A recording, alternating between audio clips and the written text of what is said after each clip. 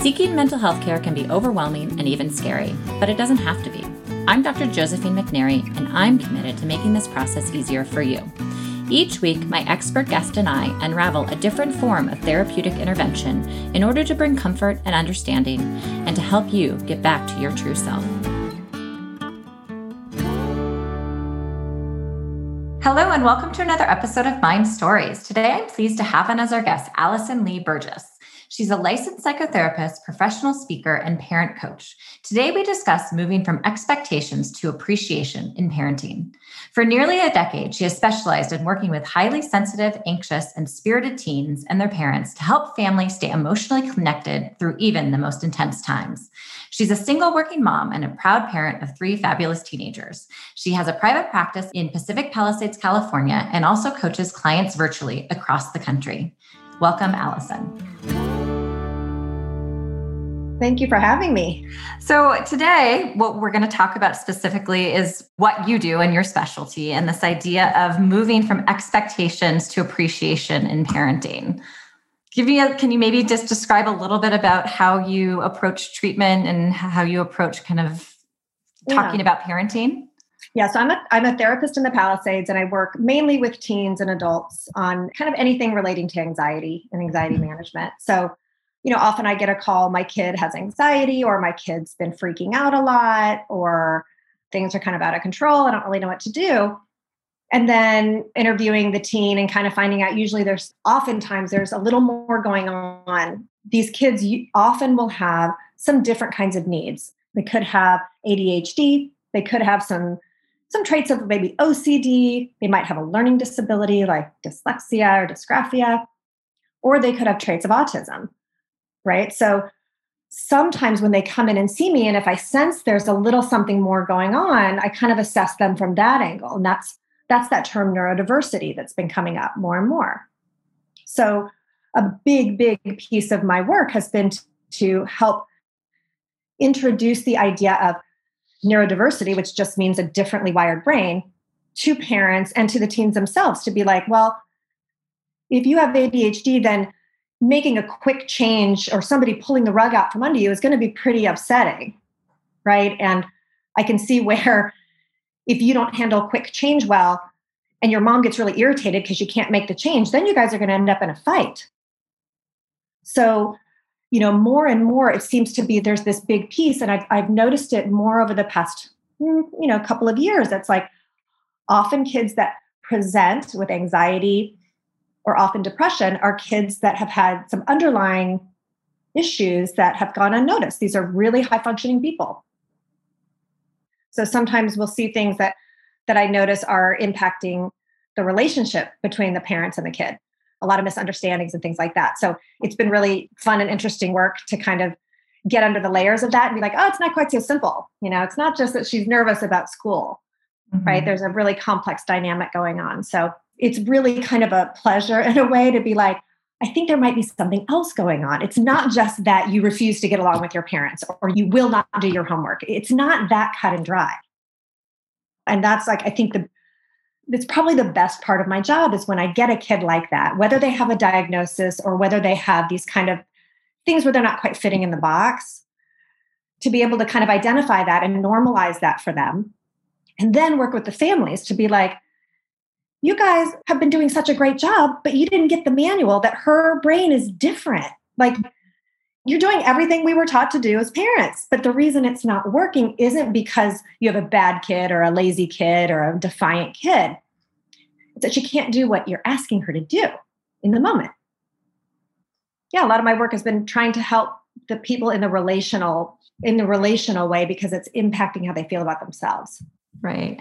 And I feel like this idea of expectations to appreciation. So it sounds like that is a common theme that has come up with your work with teens and their parents, right? And kind of how that gets in the way in terms of expectations that maybe don't match up. Well, right. I mean, I have 3 teenagers of my own. So I am, right in the pack with everybody else in learning about this and having expectations of myself and my family and what each of them do. And it's been a real learning experience, both personally and professionally, to come across different issues that don't quite fit the way I was taught you should be parenting. And it didn't match the kid. And so then there'd be conflict or there'd be misunderstandings. And so I just feel really strongly that there's so many more parts to parenting than I thought, where we're kind of taught maybe one size fits all, right? This is how you become responsible. This is how I'm going to teach you to become respectful. This is how you behave. And having to, it's very humbling, right? So it's just been a long journey of realizing that my expectations were not meeting the needs of my kids and having to relearn them, and what they needed sometimes was really different than what I thought I wanted. Right. So it's a real passion of mine in my work to help other families do the same. We all have an idea in our minds of who our kids are, or who we think they're going to be. And it's really hard not to let those expectations lead a lot of your parenting decisions. Right. So it's kind of this idea of flexibility with parenting. Yeah, exactly. It's having like the flexible mind to be like, well, if I want my kid to do something and they're not doing it, that I don't look at it in that one rigid way. It's like, well, why aren't they doing it? My assumption is they might be, I don't know, being rude or disrespectful or defiant. But if you look at it from the kid's perspective, they may be really struggling with something and their brain works differently, let's say. And so they can't do what you need them to do in the way that you need them to do it. So there's conflict because neither one of us is really understanding where the other's coming from, even though we want to, we're trying. Right. Mentalization, this idea that understand the other person's perspective of how they're experiencing something in order to understand how you should then approach solving a problem with them. Right. I mean, I remember a long time ago when my kids were really small, I was like, well, I'm going to make sure to do things differently than they were done for me. And someone very wise said, well, that doesn't make any sense. You're going to be influenced just as much by, your upbringing, let's say. You need to look at the child in front of you and what do they need separate from what you want. And I was like, oh, well, that makes a lot more sense. Yeah. Right. It's getting out of my own perception of what I want and be like, well, what does this child actually need? Yeah. But it also makes me think, so if a parent comes to you saying, my child isn't doing things the way that I feel like they need to be done. And I understand that there probably is a lot of flexibility with maybe how a parent can think about that. But there also is this realm of kind of these things that actually aren't flexible in terms of, I'm trying to think of an example that they say, a curfew, right?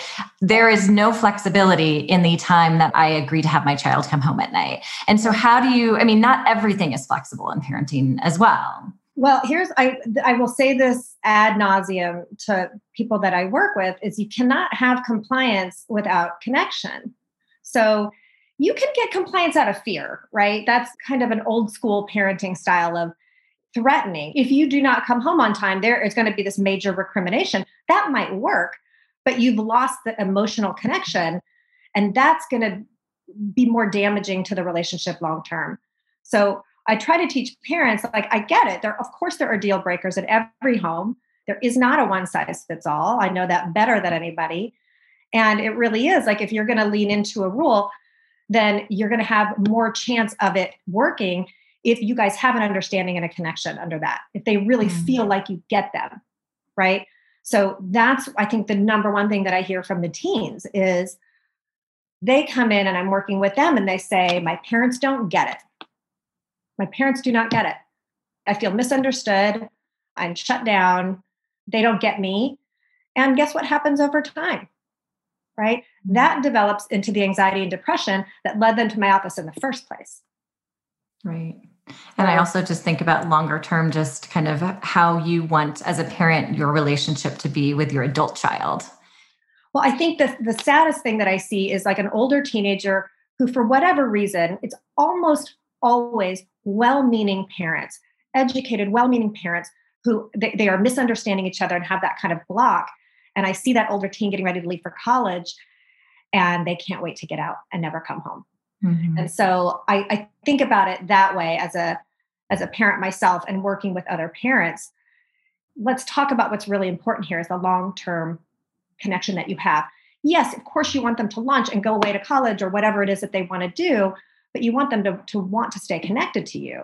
So that to me is the basis of everything. I'll have, families call me kind of in crisis, and there's so many things going on, and they're like, we need to lock this kid down. Like, she's out of control. Let's say, she's going places and doing things. And I'm like, right. But if she doesn't feel safe with you guys, if she doesn't feel safe to mess up or being caught in a lie that you guys will be understanding, then we've got to dial it all the way back and start at the basics, which is we need you guys to learn how to like each other again.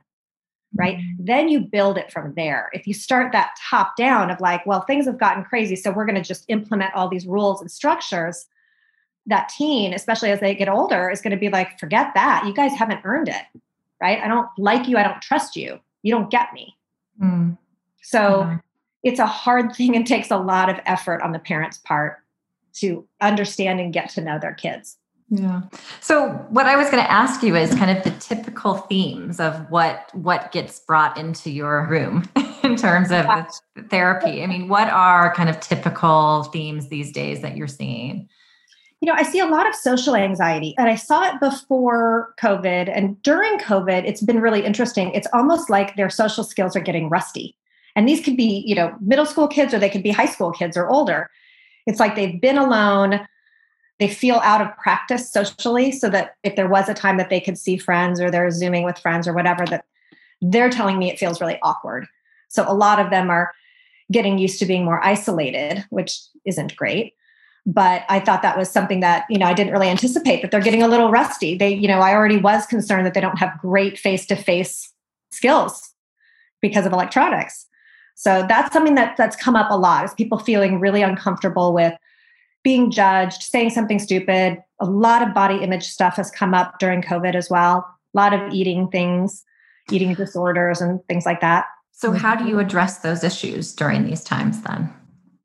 You got to get really creative with building your social supports. It depends on the kid, right? Some kids are kind of like, I don't need 25 friends. Other people are really climbing the walls and really, really need that. So, you got to get really creative. What does that individual need? Right. And they have to build it into their day. And again, because it's COVID and every family has different rules about who they can see and why, it's like really like an individualized plan. I have one middle schooler who is obsessed with friends and hanging out with friends and has to have a play date every day. And so we're really working on, okay, this is really important for you to kind of fill that cup every day. So how are we going to do it? Like, knowing that it's not going to be exactly how you want it. How do we tolerate the times that you aren't with them? Right. Or if it's plans change and you're not going to have a play date today, how do you tolerate it? Right. So it's kind of building up those skills and also saying, okay, it sounds like it's really important for you to reach out. Another thing we do that's kind of fun, and I'll even do this with older teens, I've even done it with adults, is to do friend circles. So we'll sit down and I'll be like, okay, your inner circle, it's like you almost do like a bullet, right? With maybe 2 or 3 rings. And the inner circle is who are your very, very closest friends? Usually 1 or 2, the people you really tell your feelings to. Put them in there. Then in that next ring is your friends, the friends you talk to kind of on a regular basis. Then there's the ring out here, which is more maybe people in your activities or on your sports teams. And then maybe if you want, you can do that last ring of just, acquaintances, people maybe you'd invite them to a big party or something. And then once they've done all that, you kind of look at that and you say, okay, take a look at the whole thing, all the different people in your world. And then let's see if we want to move any of them. Do you want to bring any of them in? Is there anybody that you want to move back a ring? And it starts to make them see, oh my gosh, I have a lot of people, right? I have a lot more friends than I remembered. And oh yeah, that girl was really nice. I remember her. I should reach out to her. So that's been a kind of a fun thing in COVID too, because it diminishes the awkwardness of reaching out to someone you haven't talked to in a while, because no one's seeing each other. So a quick DM or a text isn't as awkward. Right. So that's kind of a fun thing too. Yeah. And I also think, it could go the other way. People you want to move out of your inner circle, yes. Kind of people maybe who are not good for you, realizing that there is a fluidity in relationships and your connection with people. Right. And then it brings them back to kind of some of their clinical issues. It's well, I'd really like to be friends with that person, but that person comes with a whole group of people I don't like, or they don't like me. So you get to work on some of that social stuff. And I think it's empowering for them to be like, wow, I was so fixated on this group over here. I didn't realize that there are more people. I'm not alone.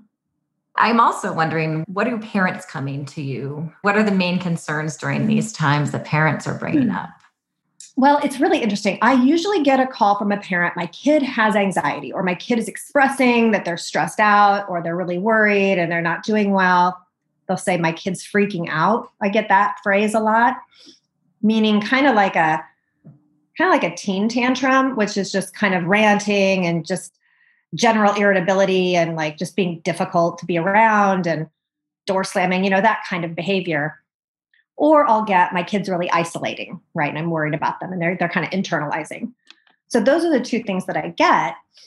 And then kind of going back to what we were saying earlier, when I meet the teen and talk to them, often they will say things like, yeah, I've had anxiety for a while, or I'm really stressed about school or friends, but it's bigger than that, right? It's like, it's in my life and my parents don't get it. And I say, well, what do you mean? Like they were so helpful in getting you support. And, obviously they care about you. And they're like, they don't get it. They don't get me at all.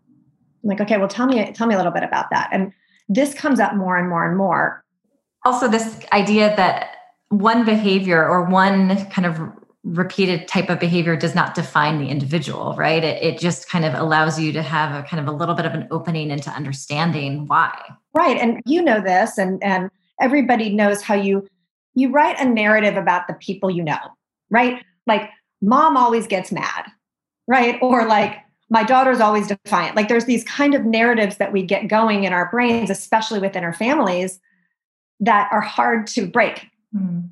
So if I'm a mom and my kid never turns in her homework and I'm always having to write her to turn the homework, I'm starting to draw a pattern here, right? And so in my mind, I'm like, there she goes again. And she's doing the same thing for me. Oh, mom is always angry with me for like writing me about my homework.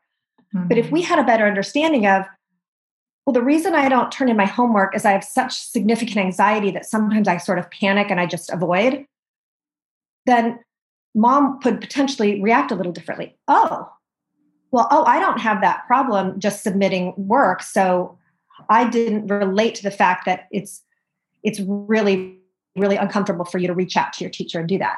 Why don't we brainstorm how to make that a little easier? It doesn't occur to me because I don't think like that. Right. And also kind of thinking about this idea that you want your child to adapt to the world in any way that they possibly can, right? And so it's just not productive, right? So the idea of kind of having this narrative of just being angry and, kind of repeating these same scenarios over and over again does not allow your child or your teen to adapt in a way that's going to be productive for them moving forward. Well, and that's brings me to something else really important is that, and as a parent who has had children in therapy, I've kind of been on every side of these couches, right, and experienced different kinds of treatment. And I think the other important piece of the therapeutic work is not to change you or fix you, right? If they come in and say, my mom says I'm freaking out or I have too much anxiety and I need to fix that and I don't want to do that anymore, it's helping them change their expectations of themselves too. It's like, well, but if it's already hard for you to reach out to your teacher, then you can't have an expectation that suddenly you're just going to do it, no problem, right? So it's about, you're great the way you are. We all have quirks. We all have weird, preferences and things that we like and don't like to do. And the part of the work is just to figure out, what are yours? And if one of yours is, well, I get really panicky when I have to send an email to a teacher, then that just is what it is. And so then you can learn, well, that's just that thing about me. I get nervous about that. So how can I self-advocate? Mm-hmm. It's nothing to hide. It's nothing to push through and change. And it's a really important concept with parents too. It's like, I can't fix the problem, but I can help them live with it, demystify it, and validate it so they don't have so much shame around it, that it's like something I need to change about myself that's bad. Right. And develop maybe a workaround. Yeah, developing a workaround and not having shame or judgment. It is what it is. Mm-hmm. I use this analogy of, I have fair skin and when I go in the sun, I will sunburn and I can hate it. And it's such a drag and I can't be in the sun as much as my friends. And there's things that I want to do. I can complain and complain about it, but the fact remains, that's the color of my skin. So I can either accommodate for myself and wear long sleeves or put on sunscreen, or I can leave early or say I can come for an hour, right?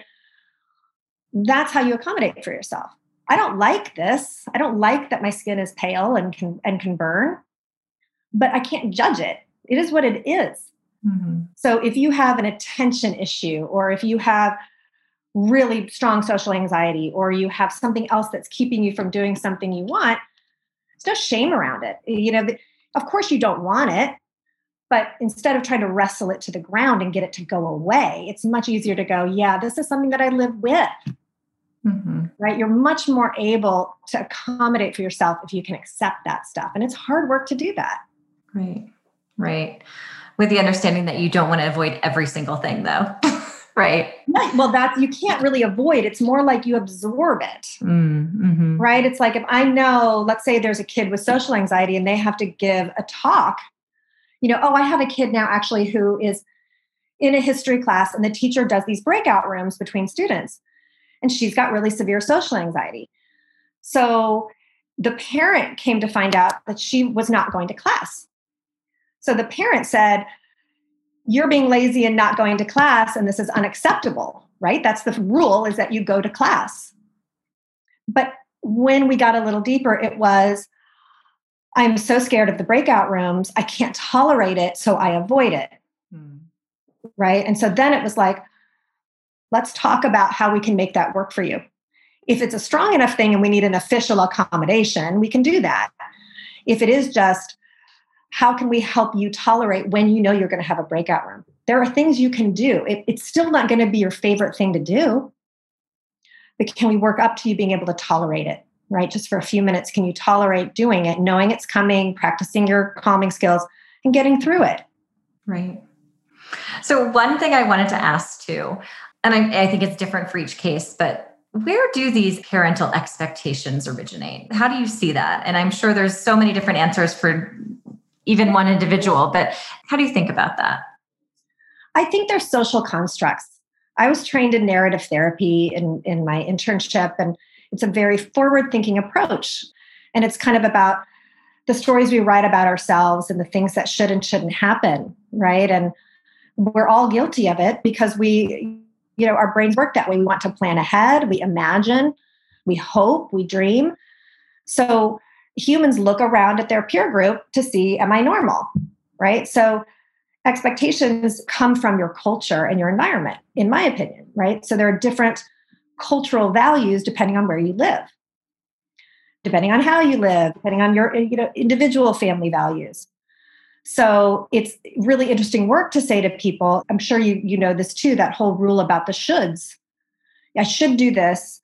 I should be married by now. I should be getting straight A's. I shouldn't be freaking out this much. I shouldn't be doing that. I should be working harder. And I always say, okay, says who? Well, I don't know, my parents. Really? Do they say that?